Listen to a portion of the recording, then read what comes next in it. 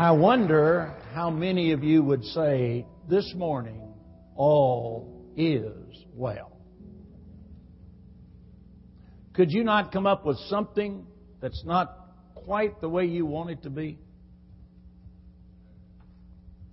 I know in Jackson, Tennessee, the people there can always tell you something that's not quite well, right? Now, I know here in Goodlettsville, y'all got it all together, right? Is that a yes or a no? How loud of a no is it? It's a big no, isn't it?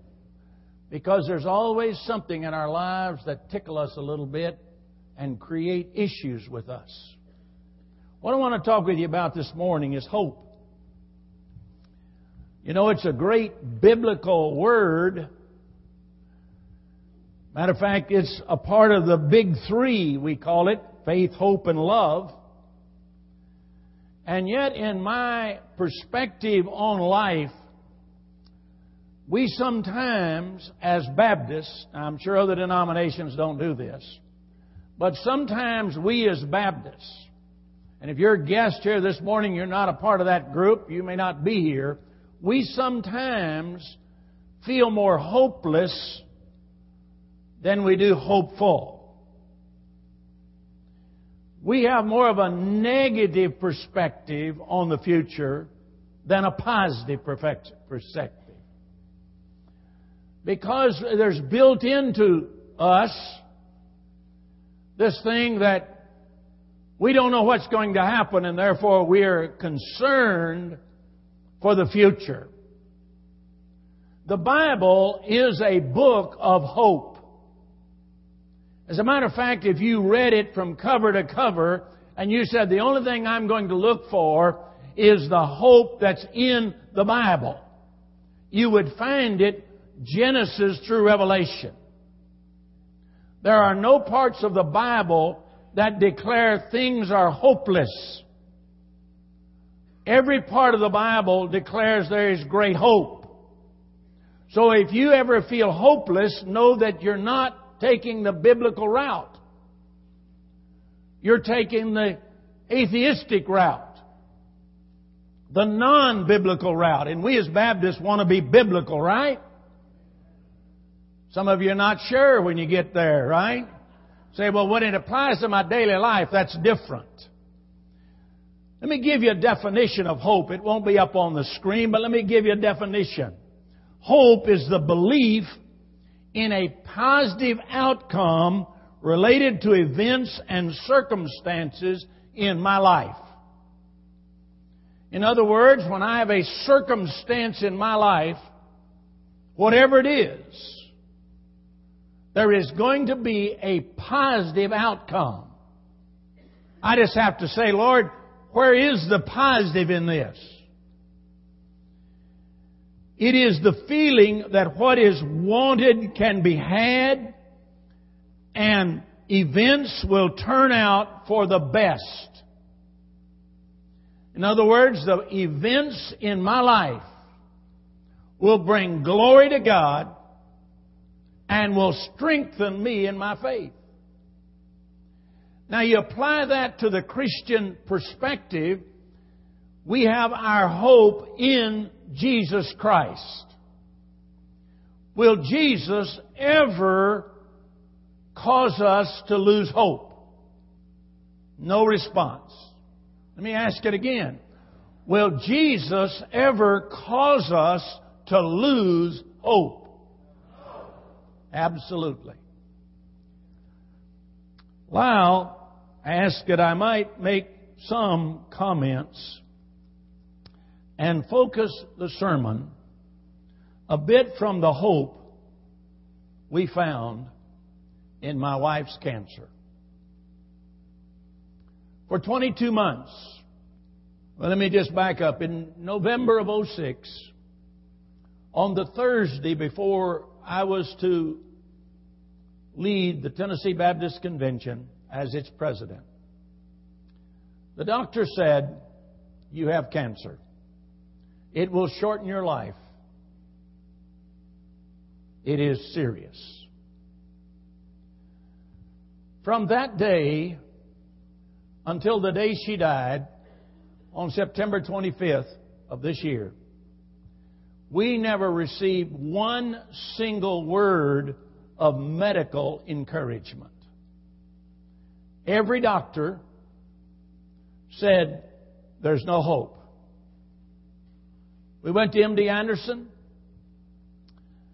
and finally last January, I may have mentioned this before, when we were at MD Anderson, one of the world-renowned doctors in cancer like she had said, you only have weeks to live. And I said, wait a minute. Our anniversary our 52nd anniversary will be February 4th. And her birthday will be March 17. And he said, I believe she will make the anniversary, but I don't think she will make the birthday.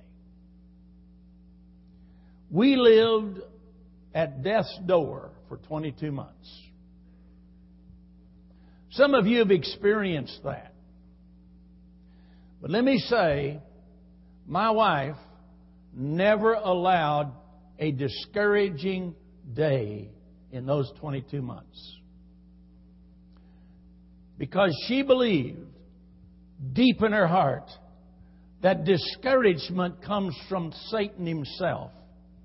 And encouragement, the good news, comes from Jesus himself. So she gave her cancer to the Lord. And never, even with all of the discouragement we had medically, she refused to be discouraged. That helped me because I got discouraged. I wanted to quit. I didn't want to lead the Tennessee Baptist Convention. I didn't want to preach. Because my wife and I had the perfect marriage. And I'm saying that as perfect as humanly you can have. For 52 years, God blessed us and blessed us and blessed us and blessed us in every imaginable way. And I won't get into all of that, but we had had such a positive life together. And now she would be taken from life scene. In that process, we studied God's Word intently and intentionally. We read the Gospel of Matthew and Mark and Luke and John. We studied all of the Psalms, especially the Psalms of Ascent, which I'm dealing with this morning, one of those. And some of you ladies are in Beth Mower's study. The last study we did together, as a matter of fact, was Beth Mower's study on the Psalms of Ascent.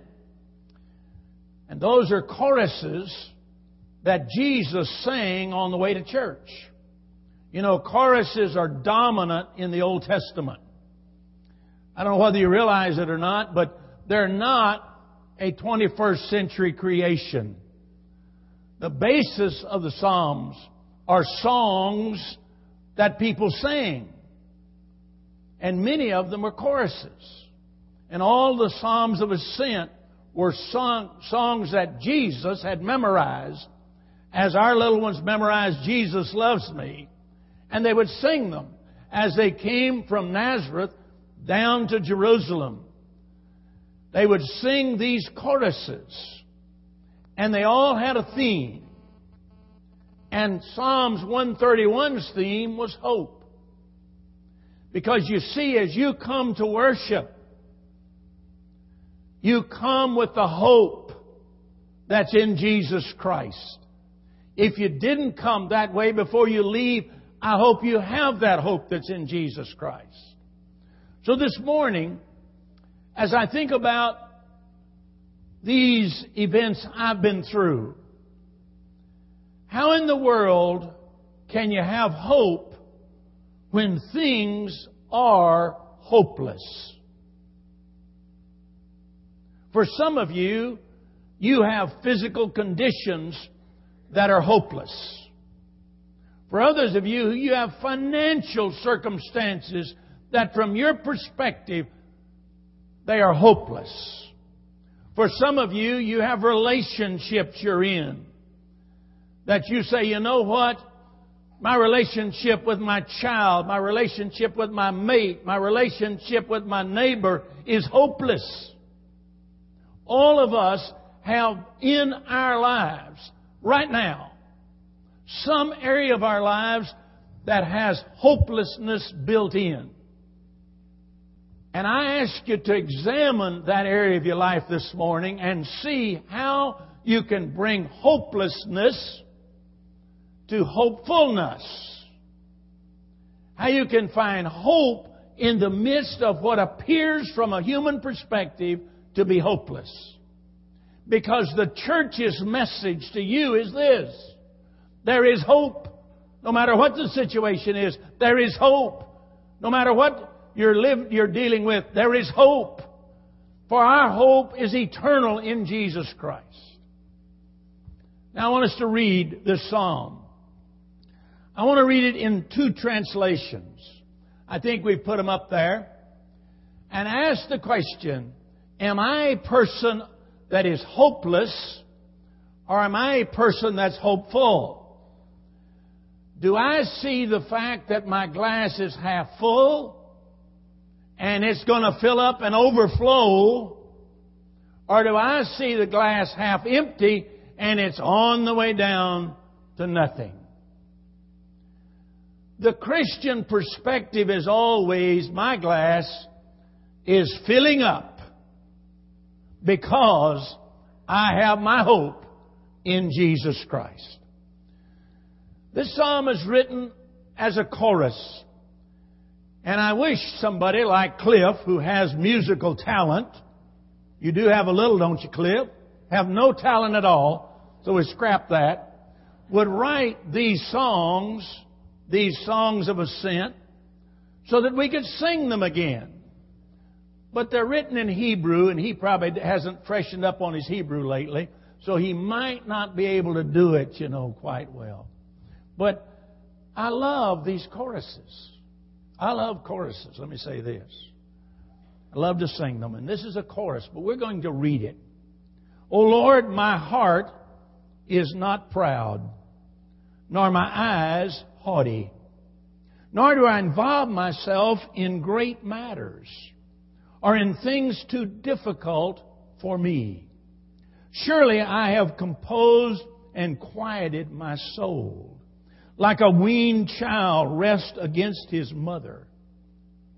My soul is like a weaned child within me. O Israel, and you could say, O Christian, hope in the Lord. For this time, that means for right now. And for how long? Forever. Now, I want to read it in the Message translation. God, I'm not trying to rule the roost. I don't want to be king of the mountain. I haven't meddled with where I have no business or fantasized grandiose plans. I've kept my feet on the ground. I've cultivated a quiet heart, like a baby content in its mother's arms. My soul is a baby content. Wait, Christian, for God. Wait with hope. Let's say that last together. Hope now, hope always. Lord, I ask Thy blessings on these moments with this wonderful congregation of gathered believers and gathered inquirers. Lord, we know from an earthly perspective, we're forever losing hope. We're getting discouraged. We're being defeated. We're feeling downhearted. We're becoming depressed and discouraged. But Lord, when we look at your eternal truths found in your Son, Jesus the Christ, we have great hope. It radiates from your Word. It radiates through your Son, Jesus. It radiates through the Spirit that lives within every believer. And might this morning, in this Christmas season, might we not be a people that are discouraged and defeated, but might we show victory through the hope we have in your Son Jesus. I would pray, even if there's just one here this morning who is struggling with hope. They have lost a job. They've lost a mate. They've had discouraging news about their health or their wealth. Their lives seems broken. Might today your Word speak to their world, for we pray that in Jesus' name. Amen. Spurgeon calls Psalms 131 one of the shortest psalms to read, but one of the longest to learn. One of the shortest psalms. It's just 3 verses. Every child in Jesus' day had it memorized, and they sang it. It's easy. You could memorize it. But it is long when it comes to learning it. It is a day-to-day, event by event, to say, you know what? How do I put hope into this situation? How do I allow God in His marvelous grace to work through my situation for His glory and for my good? When we face trials, we know that divine help is always available. Amen? Do you ever find a circumstance where divine help is not available? Let's say it out loud. No. But let me ask you this. Do you avoid divine help trying to handle it yourself? That yes should be louder than that no, because that's the way it is, right? Let's say that together. Yes, we do. The reality is this. We are prone to tell God not to bother. We'll take care of our own problems in our own ways. We'll handle it. I have 5 preschoolers. Well, a kindergartner now. And then I have triplets that are just turned 3. And then I got a boy back there in the nursery that most of you got to know by now because everybody knows Luke. And I'm going to tell you what, it's amazing what they want to do themselves. Amen? That they couldn't do possibly if they had to, right? I'm telling you, they think they can do it themselves. But you know what? We're just grown-up 3-year-olds. We think the same thing with just different issues. We think we can handle it. We got it. This psalm is a progressive psalm. It's a progressive song. It begins with a commitment on my part, and it moves to a simplicity in my life, and then it has an air of thanksgiving, and it ends in hope. Those 4 words I want us to look at this morning. You may have a notepad, you can write them down, because that's where this is a formula for hope. That's what it is. First of all, if you're going to be a hopeful person, you must be a humble person. You must humble yourself before the Lord. The psalmist, probably David, said, "My heart is not hearty, and I am not high-minded." In other words, I don't have an inflated sense of self-importance. I don't have to be pampered. I don't have to be right. I don't have to be served. In other words, I am a servant. I humbly come before the Lord in service. So many people have to be pampered. You know why a person has to be pampered? Because they're full of pride. You know why so many people have to be right? Because they're so prideful, they don't ever want to think my way is not the right way. They're afraid to release in. And some people just have to be served. If they're not being served, they're not happy. That's a proud person. But a humble person recognizes that my strengths, my abilities come straight from God. Not pretending we don't have gifts, for that's ungodly. Because God's Word declares we do have gifts, and we do have abilities, and we know we have them, but we're simply making a truthful and modest evaluation or estimate of ourselves, and we're saying, I give everything God has given me, and I humbly commit what He has given me to Him for His glory and my good. That's a humble person. It doesn't mean they do anything. They don't do anything. That's not humility. Humility is I take what God has given me and I'm committed to maximizing the use of what God has given me. To the point that I always see something He can use that I have, that I use in His service. Let me give you an example. When I began my ministry following seminary, I went to a church called Kearney, Missouri. First Baptist Church, Kearney, Missouri. I came there in June of 1970. I've actually pastored 3 churches out of seminary, and it was the first.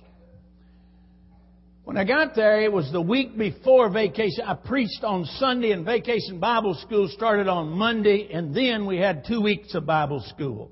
Now we only have 1 or whatever. But in that week, 2 weeks, I tried to meet the people that led the Bible school.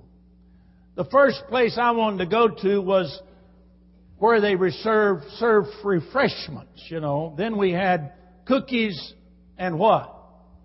Kool-Aid. You got it. Boy, I tell you what, y'all are a good bunch. Y'all are a good bunch of Baptists.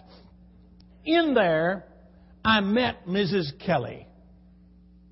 Now, Mrs. Kelly, I was told, was the wealthiest woman in town. She had resources that no one else knew of.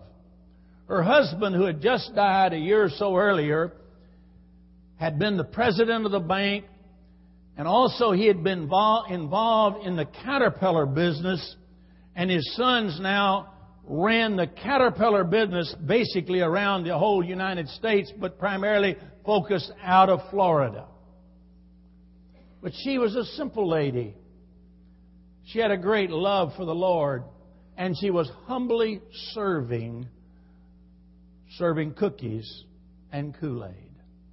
Now that's my kind of person. Not her wealth, but her willingness to serve.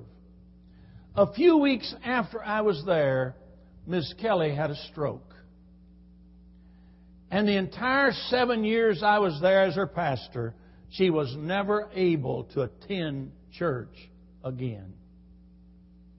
She had a woman that lived with her and cared for her needs 100%. But every Sunday morning, she thought, what can I do as a servant of my church? And she decided early on, after she went through the drama of the immediate problems with that stroke, she was able to talk and to listen and things. She would turn her radio off, turn her television off, and during the worship service of Kearney Baptist Church, she would pray for me as her pastor and her church as they were gathered in worship. And she did that for 7 years.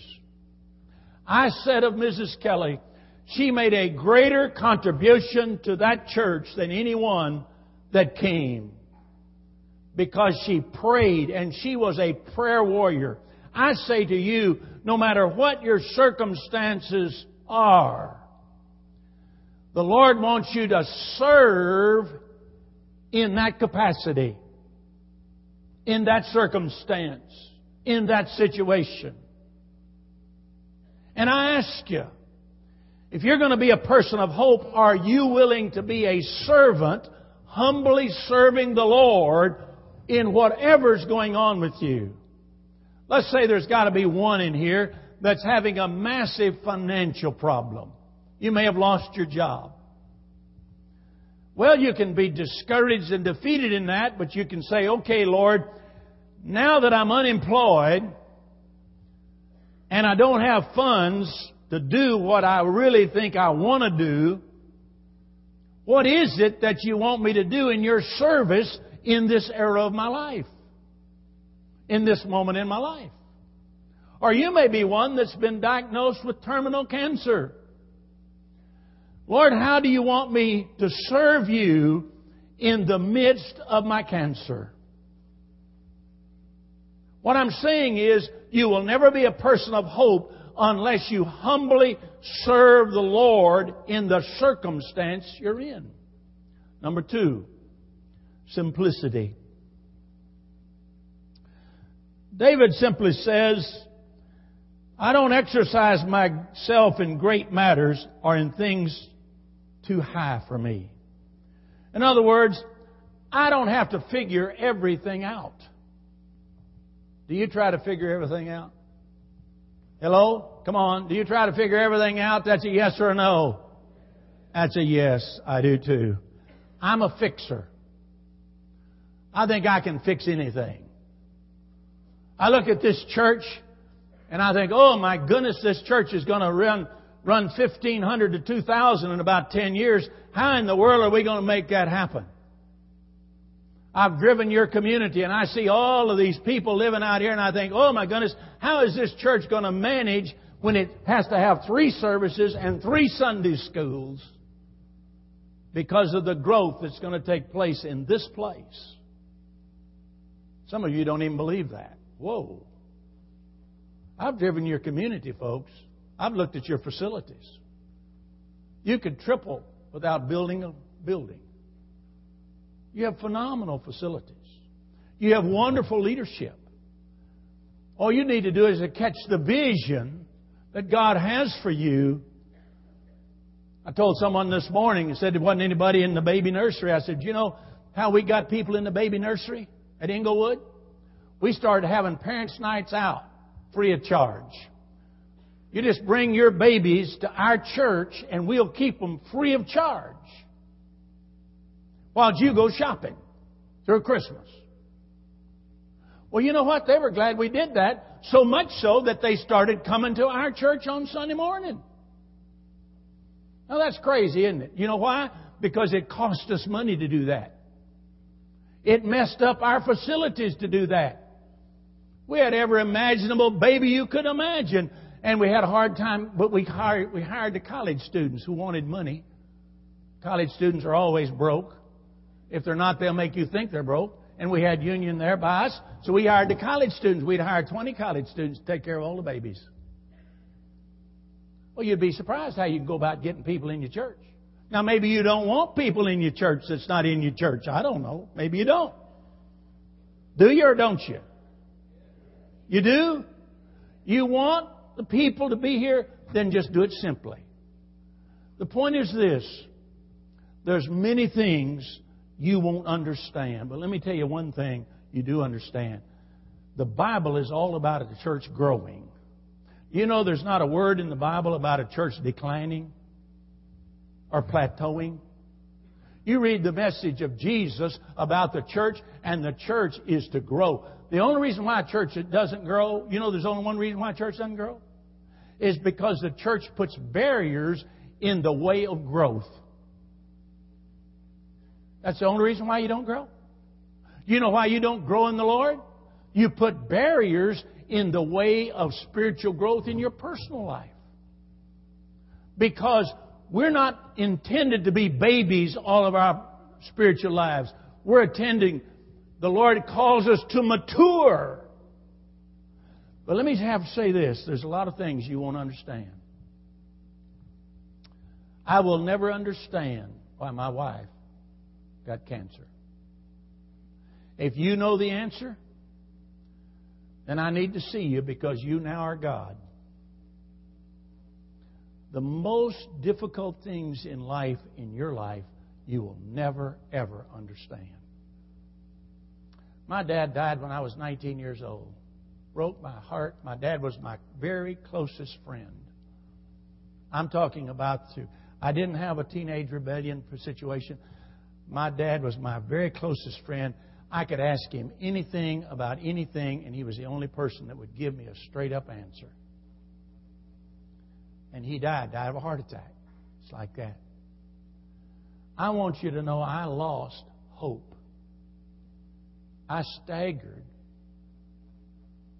Some of you may never have been there. I was under the pew.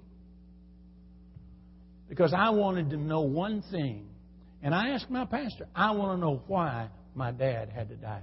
There was a guy that I thought the world of, but he was an alcoholic, lived across the road from us. We lived out in the country. And I would think about guys that, they weren't godly guys. They didn't even go to church. They didn't have any walk with the Lord. They didn't have any reason to live. Why did God take my dad? And then when my wife, Marilyn's mom, got terminal cancer, and the world-renowned doctors said, there's nothing we can do. It is untreatable. We're going to experiment with some things, but never has a cancer patient with this cancer ever lived beyond 18 months to 2 years. I'd grown up a little bit, but not enough to want to know why. But you know what? According to this psalm, we got to keep things simple. And the big things in life, we will never know why. Amen? And if you've got to know why, you will never live a life of hope.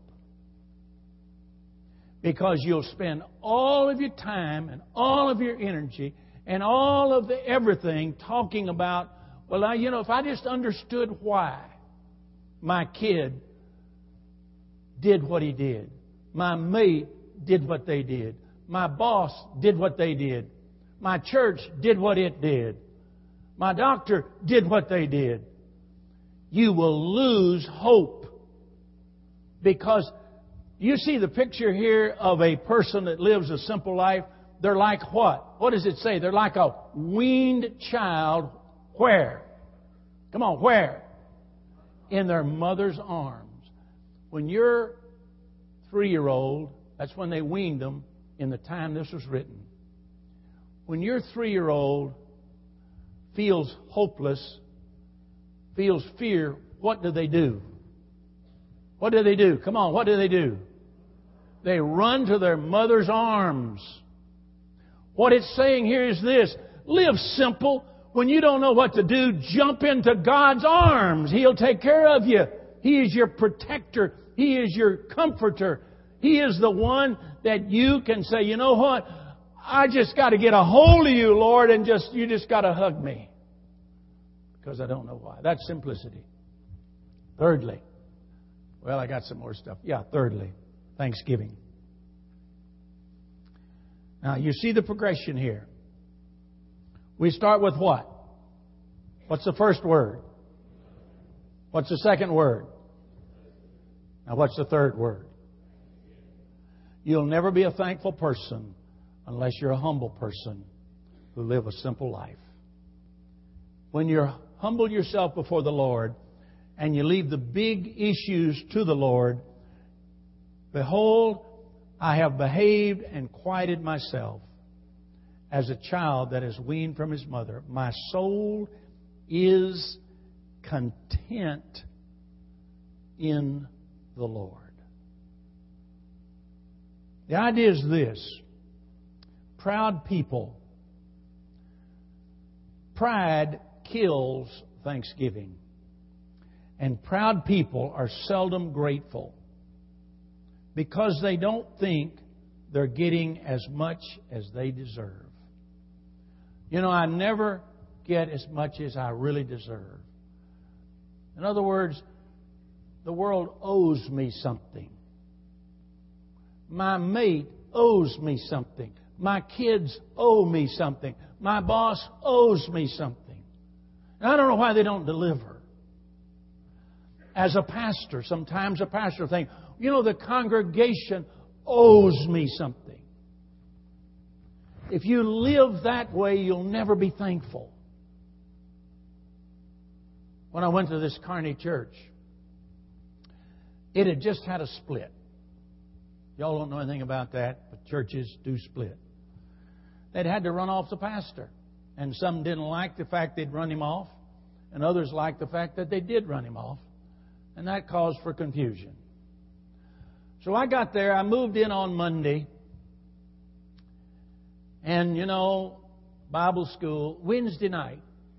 I'm a big Wednesday night guy. As a matter of fact, at Inglewood, we almost have as many on Wednesday night. We run about 2,500 on Sunday morning, and we'll run over 2,000 on Wednesday night. I'm just a big Wednesday night guy. And so I'm a big Wednesday night guy, and I go, and I mean, I'm prepared. I'm pumped.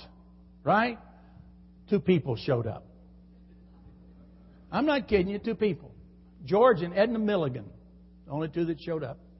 Well, the others were involved in Bible school. Probably shouldn't have had Wednesday night services that week anyhow. But I didn't know better. But you know what? I was so thankful they came. I can say honestly, I am so thankful they came.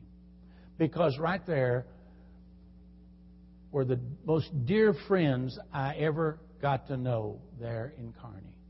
They became grandparents to my kids, to my boys. When Susan was born, we were still there. And my oldest son was playing football. He was a senior in high school. And Edna and George would come to our house and take care of a screaming baby. That's the way she was. She was a screaming baby. I just tell you that. I don't mean anything bad by that. And we would go to the football game. That was the kind of people they were. I'm thinking, you know how thankful I was. They were the only ones there. So I got to know them really well. Amen? Now, I wish there would have been 100 there. Man, oh man, oh man. But for the Lord's guidance in my